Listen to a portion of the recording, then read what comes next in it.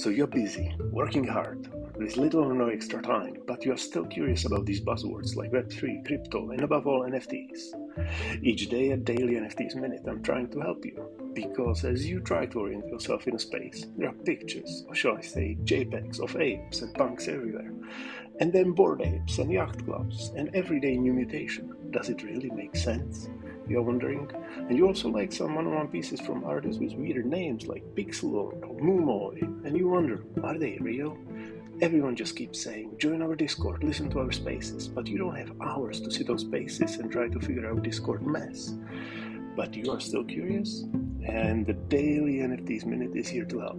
I scour NFT space for the projects with teams that are not hiding, and I bring you 2 hot projects every day, so you can just go and check them out without hours of research and stress.